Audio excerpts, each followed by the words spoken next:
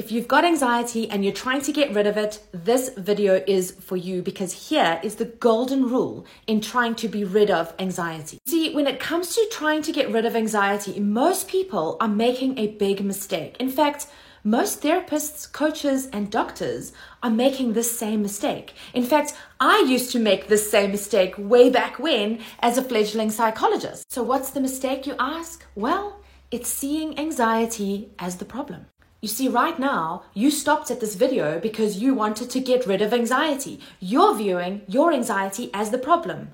Most of the clients that I work with will tell me and describe their anxiety as a bully or a beast or something that's come in to ruin their lives. And let's face it, when you go to the doctors or you go to your therapist, the one thing that you're trying to do is get rid of the anxiety. And the therapist and the doctor and the other coaches, they're all seeing that anxiety as a problem alongside you. So now we're throwing every strategy that we can get our hands on at the anxiety to make you feel less anxiety. Now this is the biggest mistake that you can make.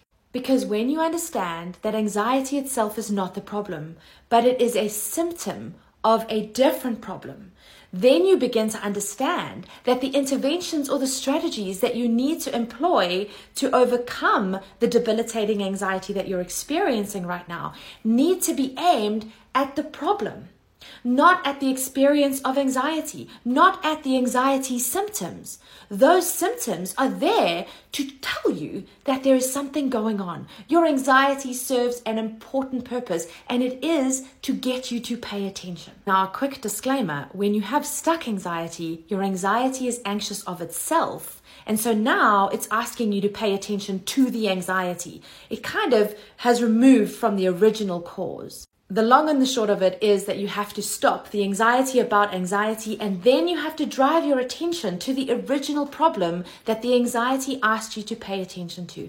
And only then will you be able to move the anxiety back to being an ordinary response that doesn't interrupt you. Short Cast Club